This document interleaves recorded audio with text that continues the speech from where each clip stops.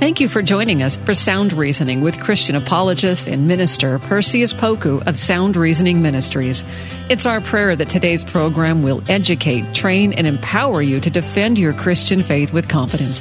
Perseus has his bachelor's in history and a master's degree in apologetics. We hope you enjoy this time of equipping so that you can answer questions to defend your Christian faith effectively. Now here's Perseus Poku on Sound Reasoning. Welcome to Sound Reasoning. I'm your host, Perseus Poku. We welcome you to this episode as we continue our survey of the book of Colossians, part 4. Book of Colossians, part 4 is a survey that we've been engaged in for the last few weeks.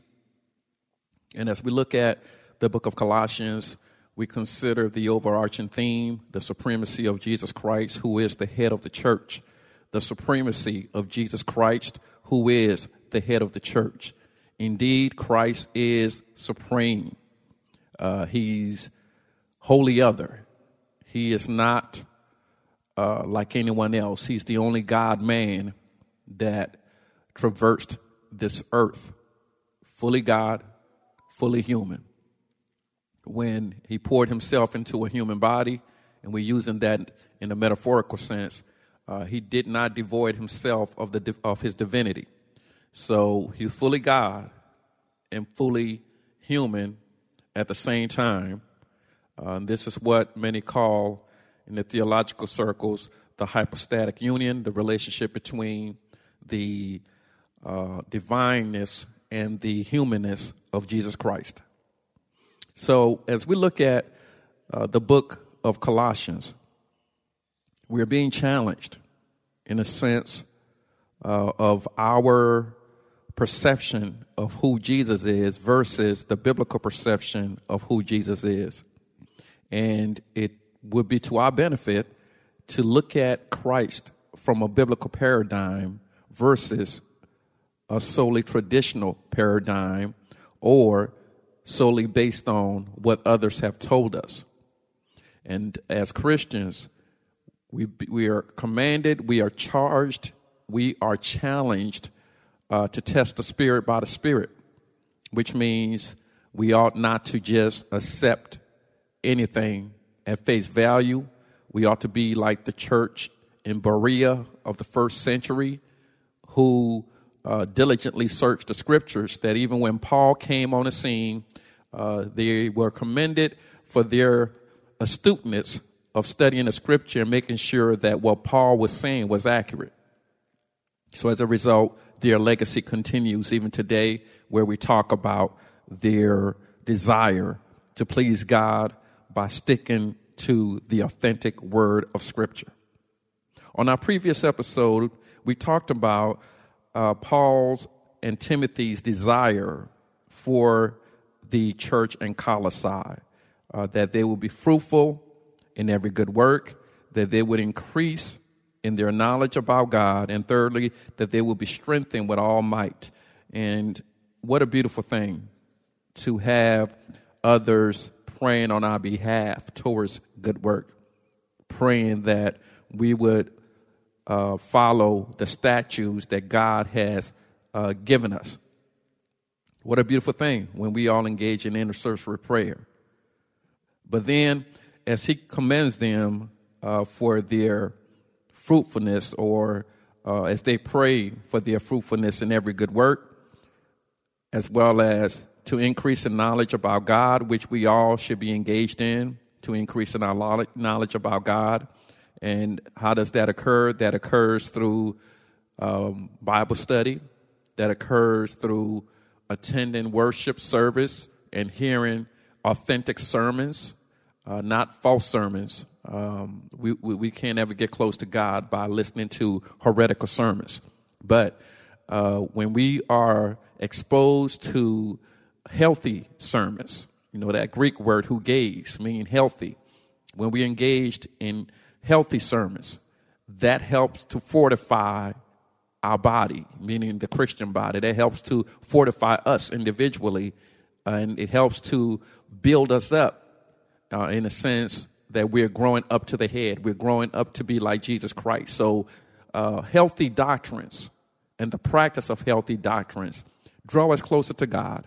And the more we draw close to God, the more we become, or we go through a phase of sanctification where we become more like Jesus Christ.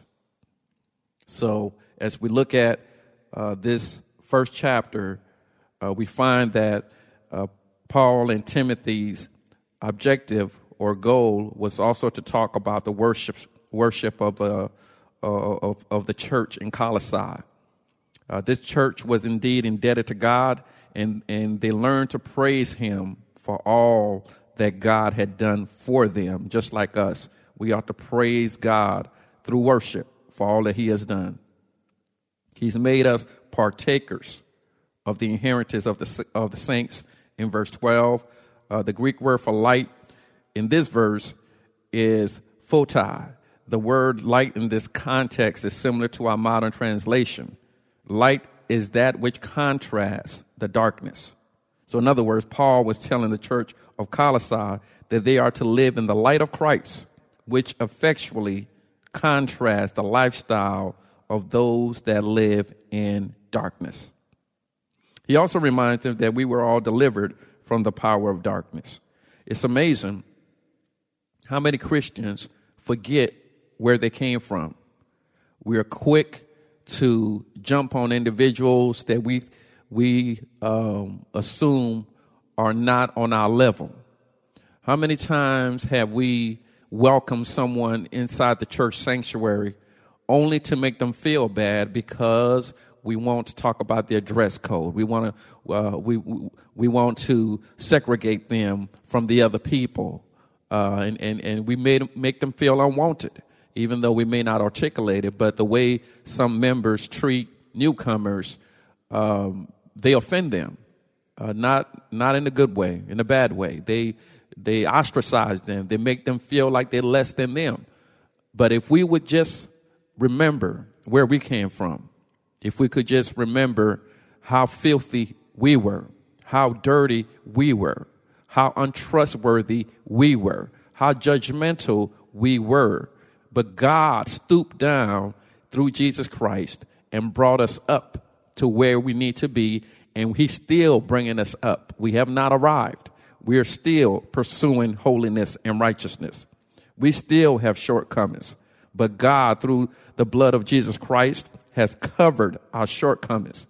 So Paul was encouraging the church of Colossae to behave in a way that was graceful, in a way that was spiritual, in a way that uplifted or portrayed what it means to walk in the light versus darkness. Darkness is often manifested in various ways.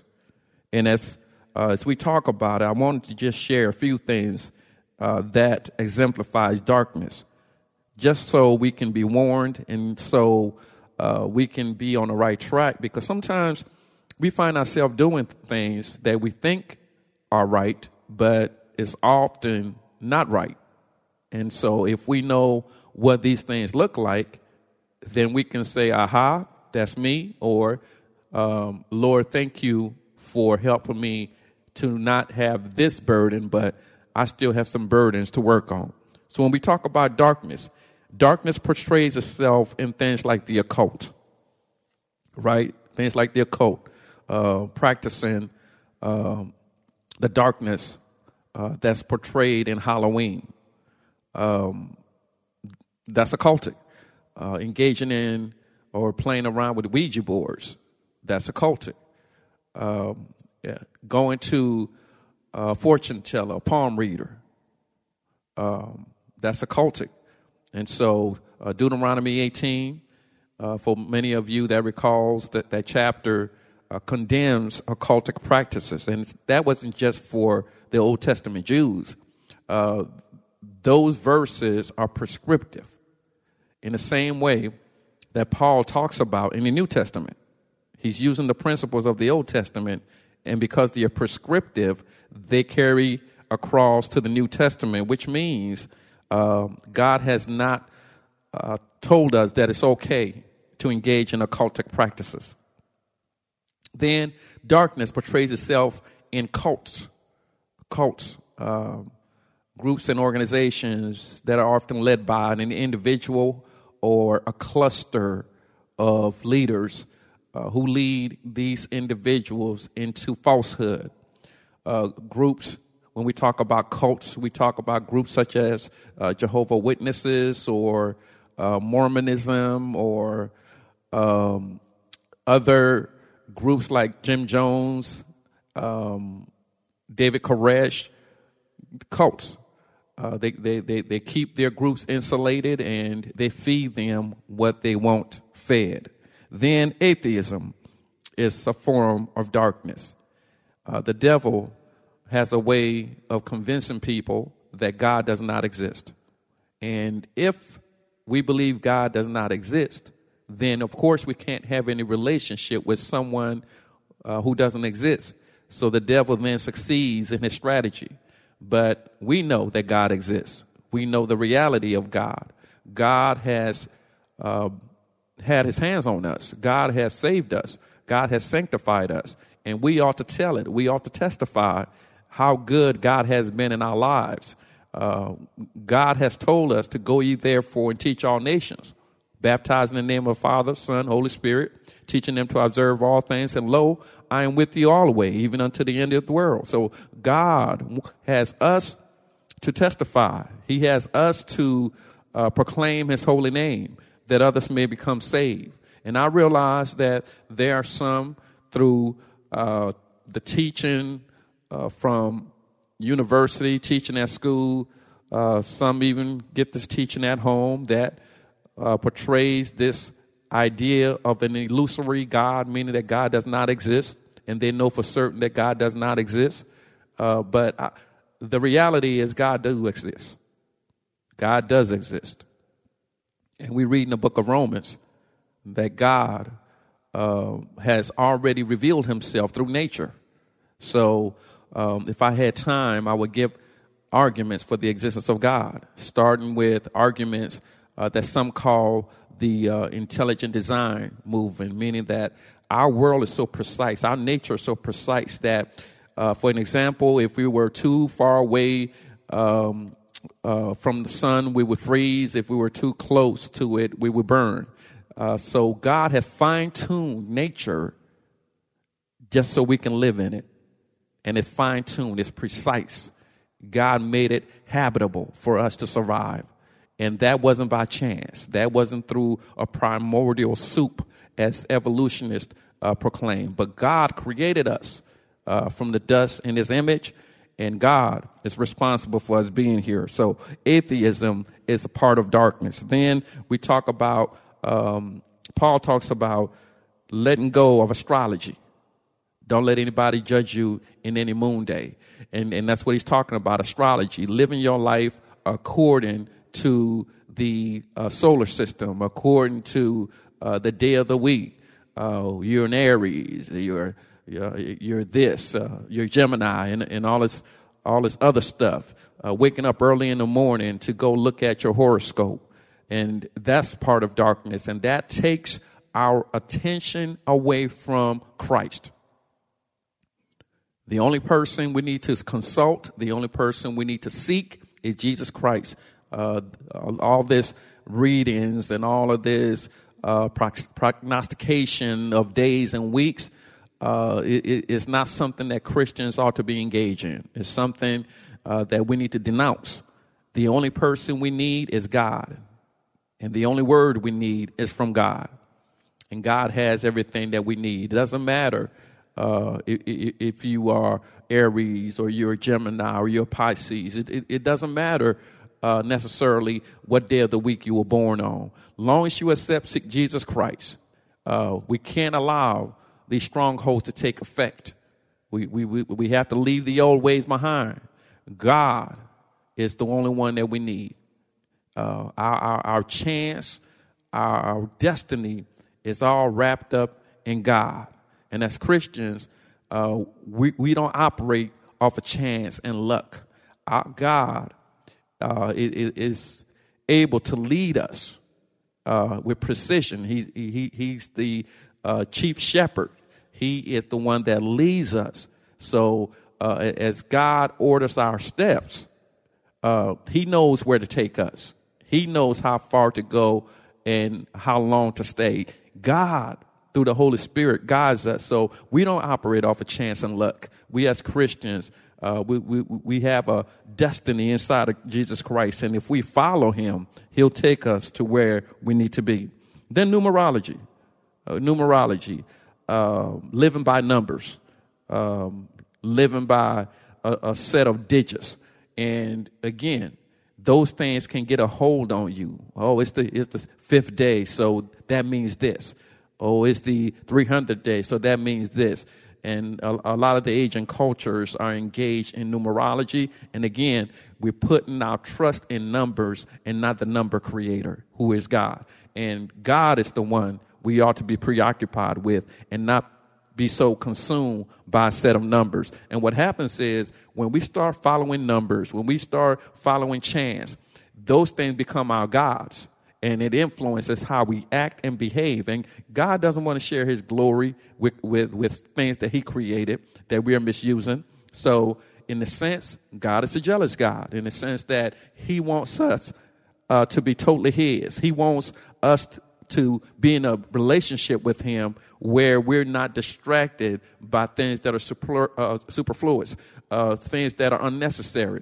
God wants us alone. He wants our attention to be solely on him. Amen. Then things like the New Age is another form of darkness. The preaching and teaching of certain worldly wisdom combined with a bit of spirituality that could lead you into this new truth and this new experience. And we got to look out for that. Those things are not of the word.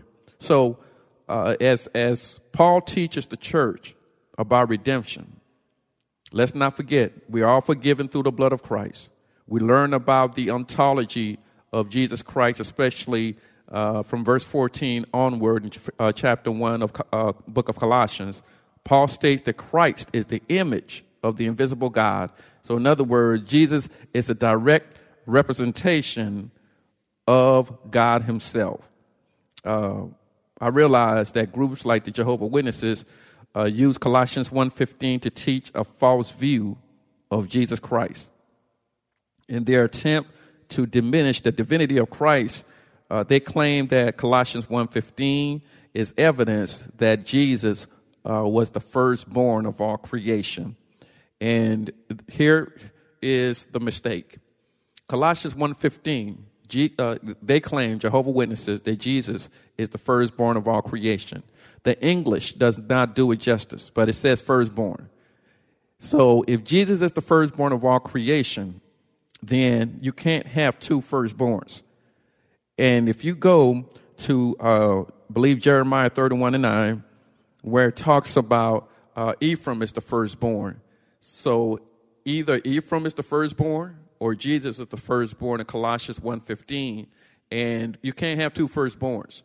So then we need to ask ourselves, if you can't have two firstborns, what do these passages mean? The firstborn in Colossians 1:15 is the Greek word prototokos. That means first in rank. So what Paul is saying is that Jesus is the first in rank of our creation. He's supreme. Jesus is the general of everything. Since he created everything, he's as the architect, he is supreme. He's the one in charge. He has a unique position, not in terms of ontology, not that God the Father created God the Son. That's not biblical. That's nowhere in Scripture unless you put it in there, unless you force it in there. What that passage is saying is Jesus is first in rank over all of creation. He's the one that stitched everything together. Everything that we have that's being kept together, Jesus is responsible for it. So he's given us a very unique look at Jesus Christ. He's not just a man. He's not just a sage. He's not just a prophet. He's God the Son, And as God the Son, he is Alpha and Omega. And Jesus himself identified himself as Alpha and Omega. So he truly was in the beginning. He truly was in the end. He was not created by anybody. He owes his existence to no one else. Just as the Father is eternal, just like the Spirit is eternal, so is Jesus Christ. Now, if Paul wanted to say that Jesus was created in Colossians 1:15, there was a word he could have used, which is protokistos. But he didn't use that word, protokistos. He used the word prototokos, which means first in rank. So again, we have to be careful who we're listening to. Doesn't matter what their names are, what positions they may have, how many degrees they may have earned. It doesn't matter. What matters is, what are these individuals saying? That's what matters. And then once we're able to ascertain what they're saying, let us compare to the Word of God. Let us see what God's Word is saying. Because the Bible reminds us there are smooth-talking individuals in our lifetime. There are those who can preach and teach and sound really good. But we have to be careful. We have to be careful and test what they're saying by the Word of God. So the second thing I want to share is we need to be ready to give each man an answer, a reason for the hope that lies within us, and then we do it with gentleness and respect. We do it with gentleness and respect. So after giving reasons for Christ's preeminence, Paul then turns his attention back to the Colossian church. He reminds them that they were once alienated from God. He then provides specific examples of how they were estranged from God. Paul reminded them that their previous ways of thinking were evil and produced in evil works. However, God through Christ had reconciled them to the Father, verses 21 through 22. Reconciled them to the Father. The chapter concludes with a contingent statement. Christ would only present the church of Colossae as blameless to God, verse 22, if they remained, number one, grounded and settled in their faith. Number two, close to the hope of the gospel. So they were to remain grounded and settled in their faith. And that's what we need to be, grounded and settled in our faith, so God can use us to share the gospel and to boast about him, thus drawing other people to himself. Well, our time has come to a close again, but we will go through the survey of the book of Colossians. If you have any questions, please contact us, info@srministries.org, and continue to keep us in prayer. And for those of you that like to be a monthly supporter or like to donate, please go online, srministries.org, www.srministries.org, or you can make out your check to SRM, Sound Reasoning Ministries, P.O. Box 582-306, Elk Grove, California, 95758. And we thank God for all of our supporters and all of our listeners all around the world, even in Hawaii and even in England, even in Africa. So we thank you for that. And remember to do for the truth what so many people do for a lie. But the difference is we as Christians have a gospel rooted in the truth. May God bless you.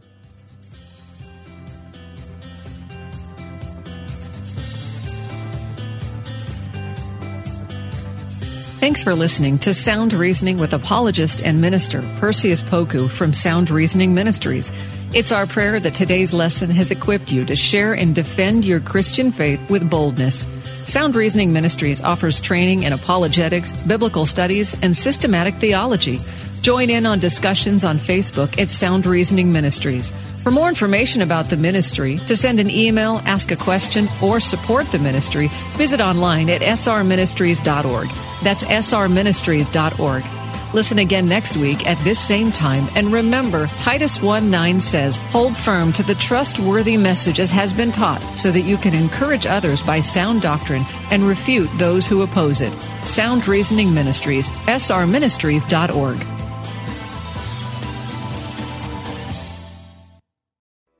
Have you ever considered yourself a messenger? I mean, you are called by God, and aren't we all praying the big prayer, "Here I am, Lord, send me"? So if we put two and two together, you've got a message to deliver, my friend. Whether it's mics like this, bookshelves around the world, stages to take, art to make, or businesses to build, it's time we start testifying truth unashamedly, creatively, and in love. My name is Tamara Andress, the host of the Messenger Movement podcast, which is designed to catalyze Christians to speak, write, build, and testify. I use my mic like a machete, so if you don't like to get your toes stepped on or pushed off cliffs to finally jump on in with Jesus, I may be too much for you. But if you're ready to turn your message into a movement and want to run with other messengers doing the thing at scale globally, search and follow the Messenger Movement podcast on your favorite podcast platform or lifeaudio.com today.